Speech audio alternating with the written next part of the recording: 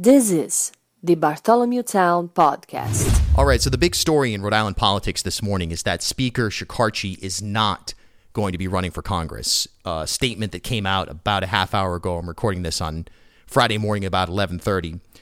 The outpouring of support I've received to run for Congress from friends, family, neighbors, supporters, advocates, community leaders, elected officials, and well-wishers both here in Rhode Island and beyond has been humbling, overwhelming, and inspiring. It's an honor to know so many people have confidence that I could help get good things done in Washington just as we've done at the State House. At this time, however, I believe I can do more to help our state by continuing in my role as Speaker. This decision is not a political one, but a deeply personal decision after discussions with my family, close friends, and House colleagues. I remain ever grateful for the opportunity to serve as Speaker, a job I truly love.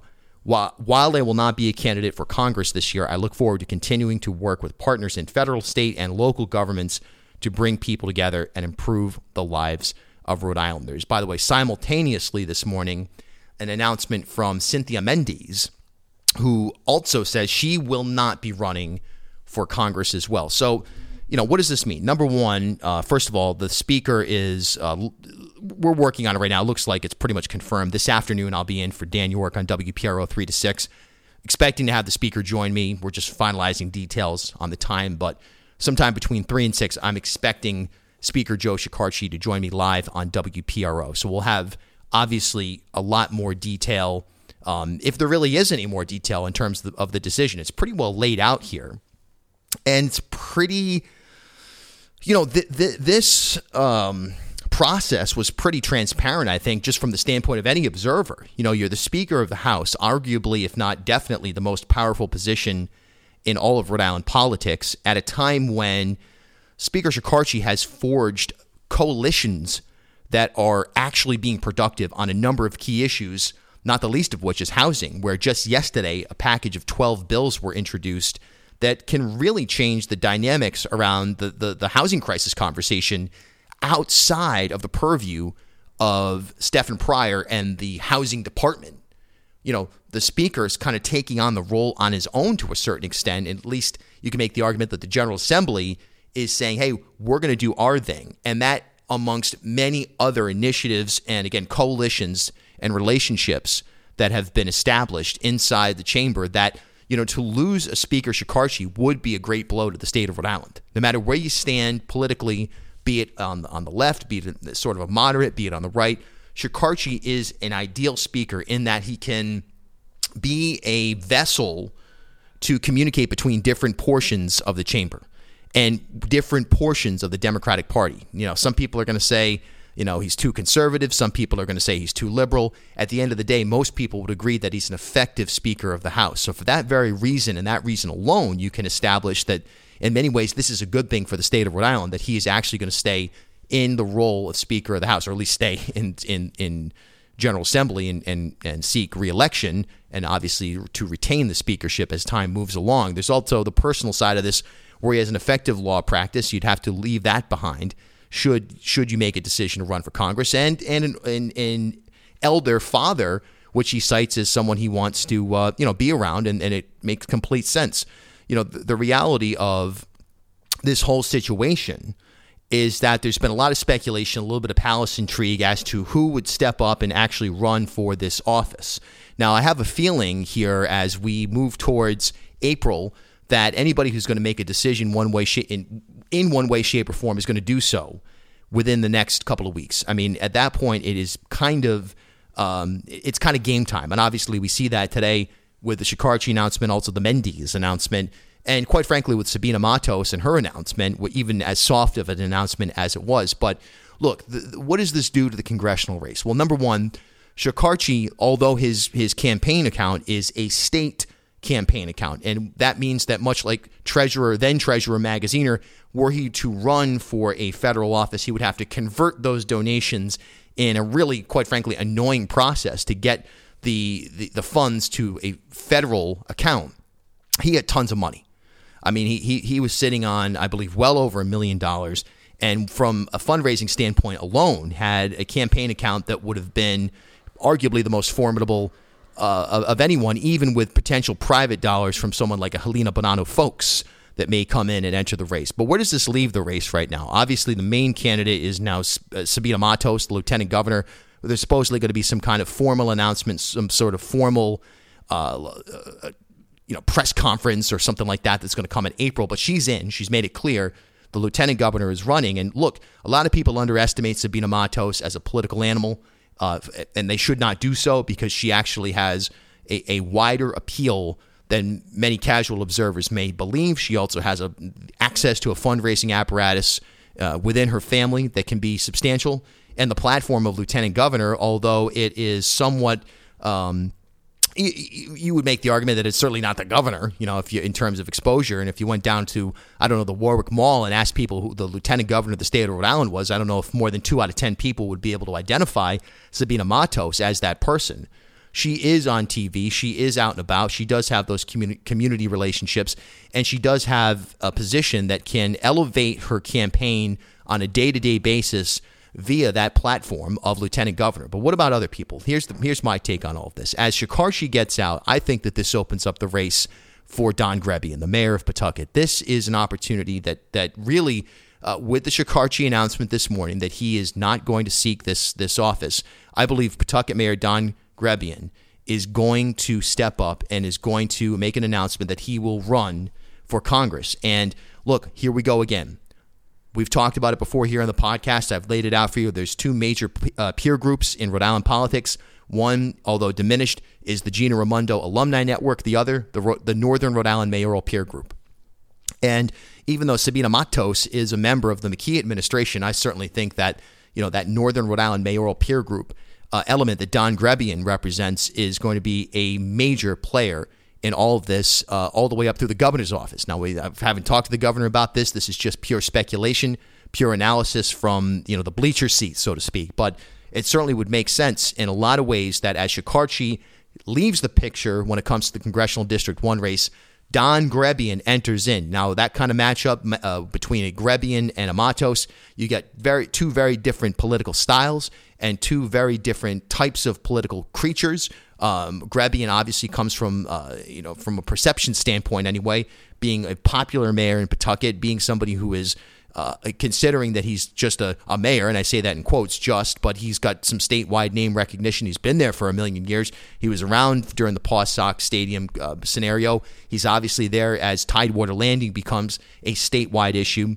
And he's been somebody who has displayed, let's put it this way, a working class type of a persona that I think appeals to a lot of voters, or at least could appeal to a lot of voters. Now, there's also, let's be honest about it, Sabina Matos, is somebody who is painted oftentimes in the media as somebody who was elevated to lieutenant governor simply based on demographics. And while, look, the McKee administration, or more importantly, the McKee campaign, is not stupid, and they certainly knew what they were getting when they got Sabina Matos elevated to lieutenant governor, and it was certainly in many ways from a demographic standpoint for political reasons.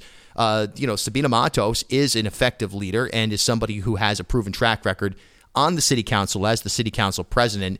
And I think when connecting with voters, and by the way, this election, this special election, whenever it takes place, whenever they get their act together, and establish, I say that, you get their act together, whenever, the decision is made as to whether or not to hold a primary in August or September.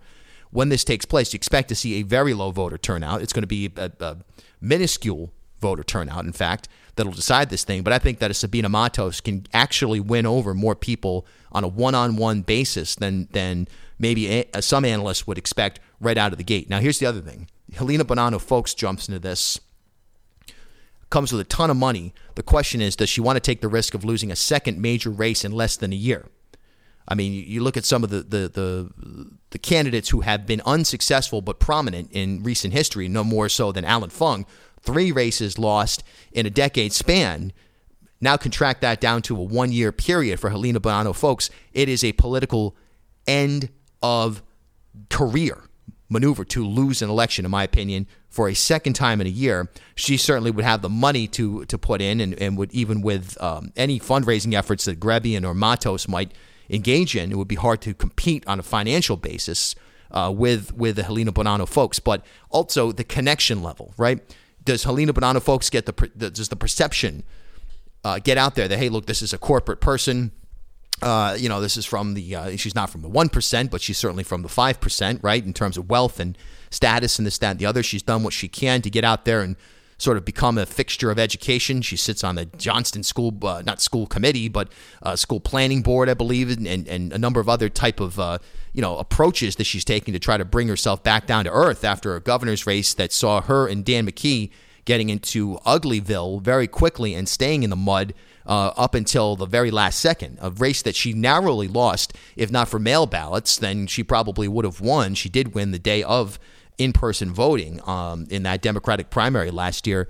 But I don't know about Helena Bonanno, folks. I don't see her in this moment as being the person who will answer the bell and appeal to as many voters as, say, a Don Grebbian. I think you've got yourself a Grebbian-Matos matchup. Obviously, you've got that Rodney Allen Waters in the mix. He, of course, ran as a Republican. So you can't remember if is he from Massachusetts? Is he running for Senate? Is he running for House? He has some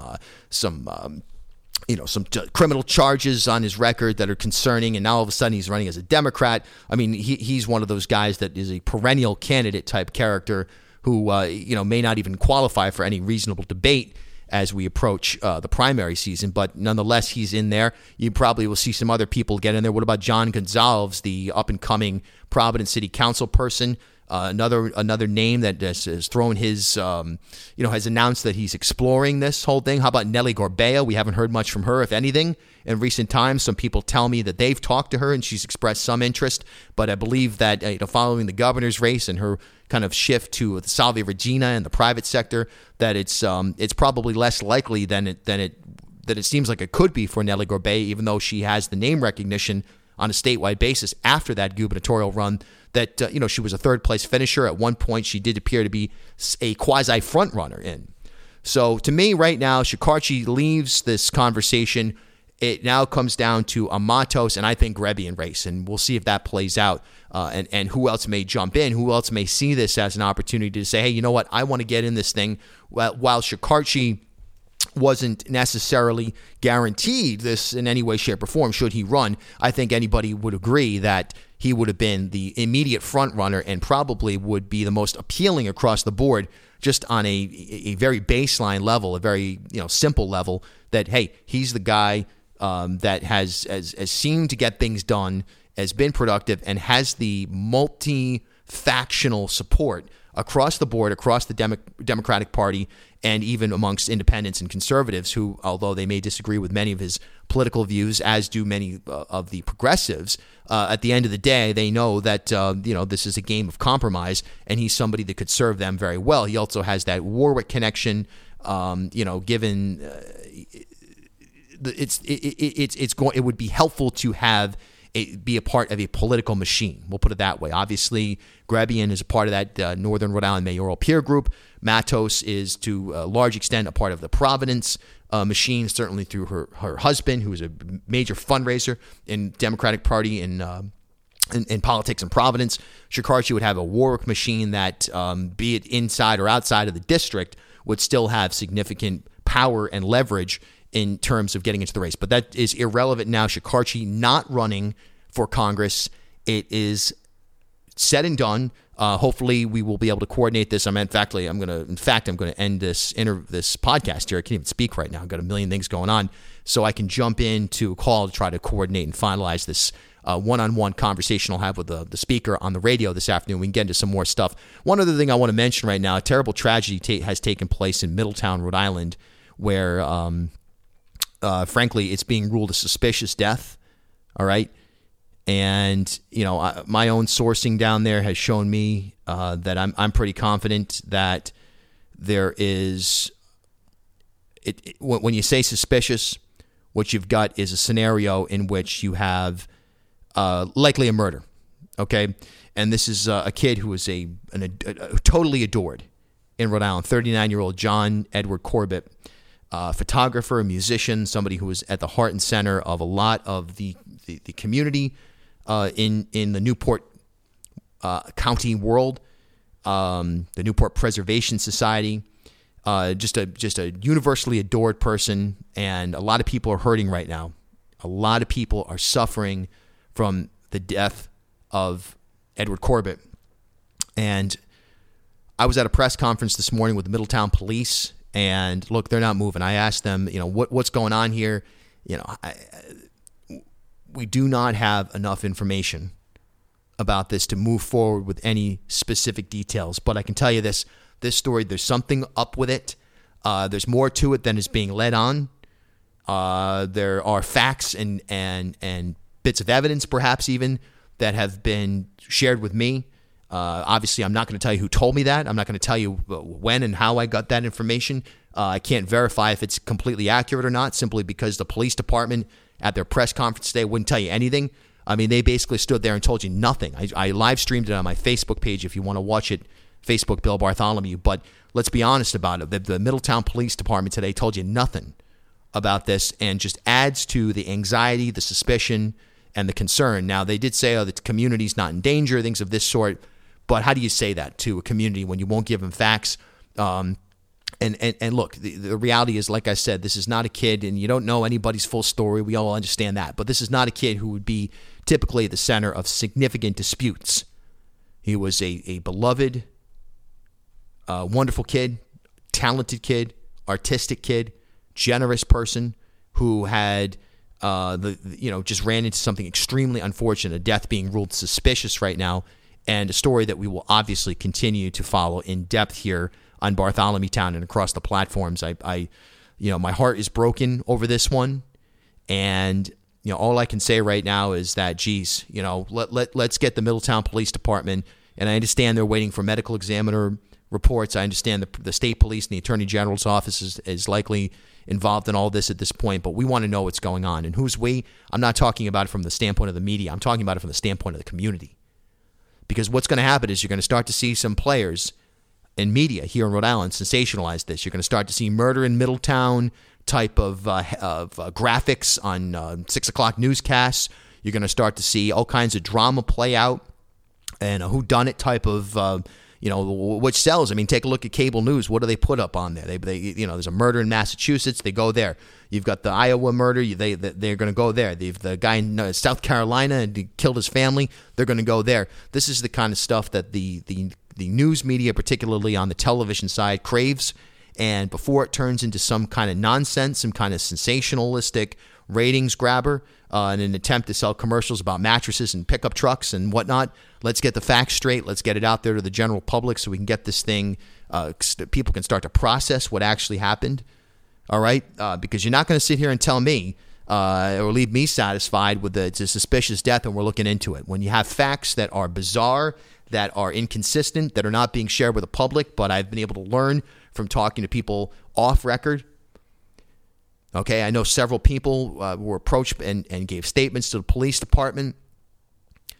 And you've got a situation here that is simply not adding up and deserves to be addressed in a thorough manner. So we'll give the Middletown police a little bit of a pass today, understanding that this is still fresh, evidently, according to them, based on a question I asked. The timeline is that this suspicious death, quote-unquote, occurred on Sunday, with a wellness check occurring by the police department on Tuesday, at which time they discovered the body of John Edward Corbett, 39-year-old Middletown photographer, musician, and all-around beloved individual member of the community, somebody who attended, just about every big event in town in one way, shape, or form, and again was generous, applied a lot of generosity to the community, comes from a family with a lot of history of that same mentality, and a family that suffered a tremendous amount of tragedy as well. So for that, and that alone, the Middletown Police Department, I would ask them to please put some information out there that people can start to wrap their heads around what happened with this horrific event, and not have it just simply be a we'll wait and see type of scenario. People are concerned. People are worried. The idea that this thing could turn into a media sensation is also something no one's brought it up until now. I'm bringing it up to you. I sense this, certain bad actors are going to jump at this. I'm not saying who they are. I'm not saying they necessarily even know that they're doing it, but you can see this turning into something completely out of control and not what it ought to be, which is a closure, a chance for closure, a chance for investigations to lead to hopefully some level of justice, and a chance for people who have been impacted by this tragedy to grieve and not be subjected to a real-time Hollywood-style, storyline that's being played out And again, you'll see it. You'll see, I guarantee you, somebody's going to have a graphic on television. This is murder in Middletown, and then it expands to the cable news networks. They're going to say murder in Newport County, however they want to frame it. And it's going to turn into one of these whodunit true crime type stories that, meanwhile, as we are in the midst of major severe crises across the country, these things grab headlines. They grab ratings. They grab eyeballs.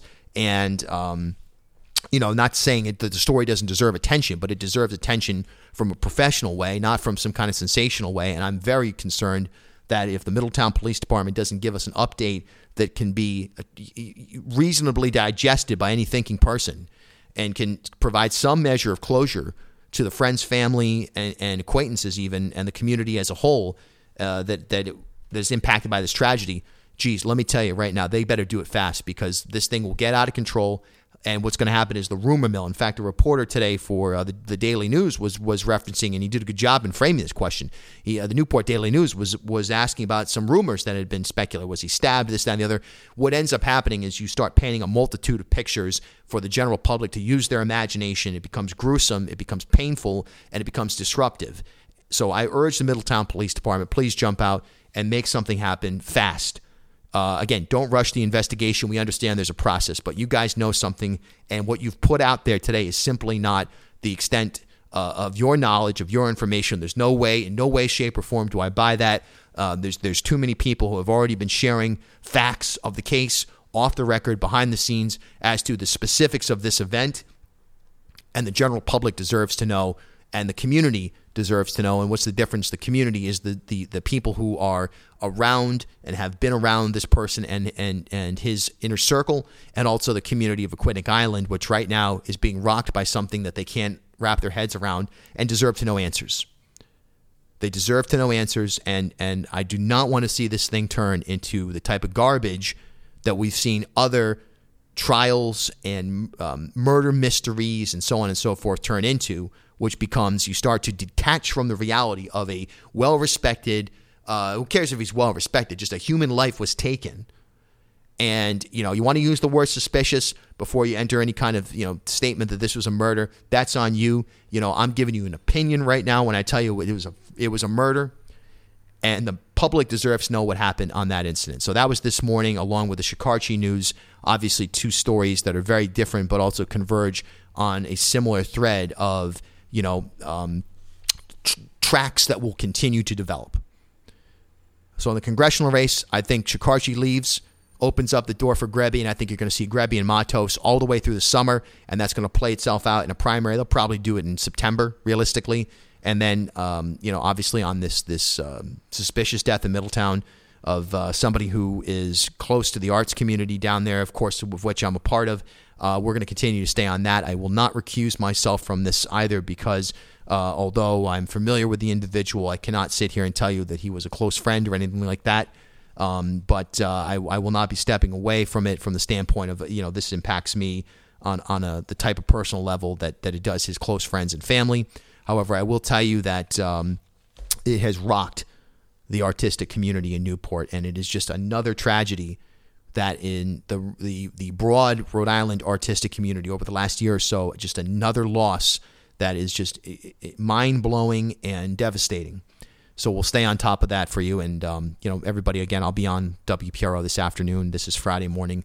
It's Bill Bartholomew. Thanks for listening to the Bartholomew Town Podcast.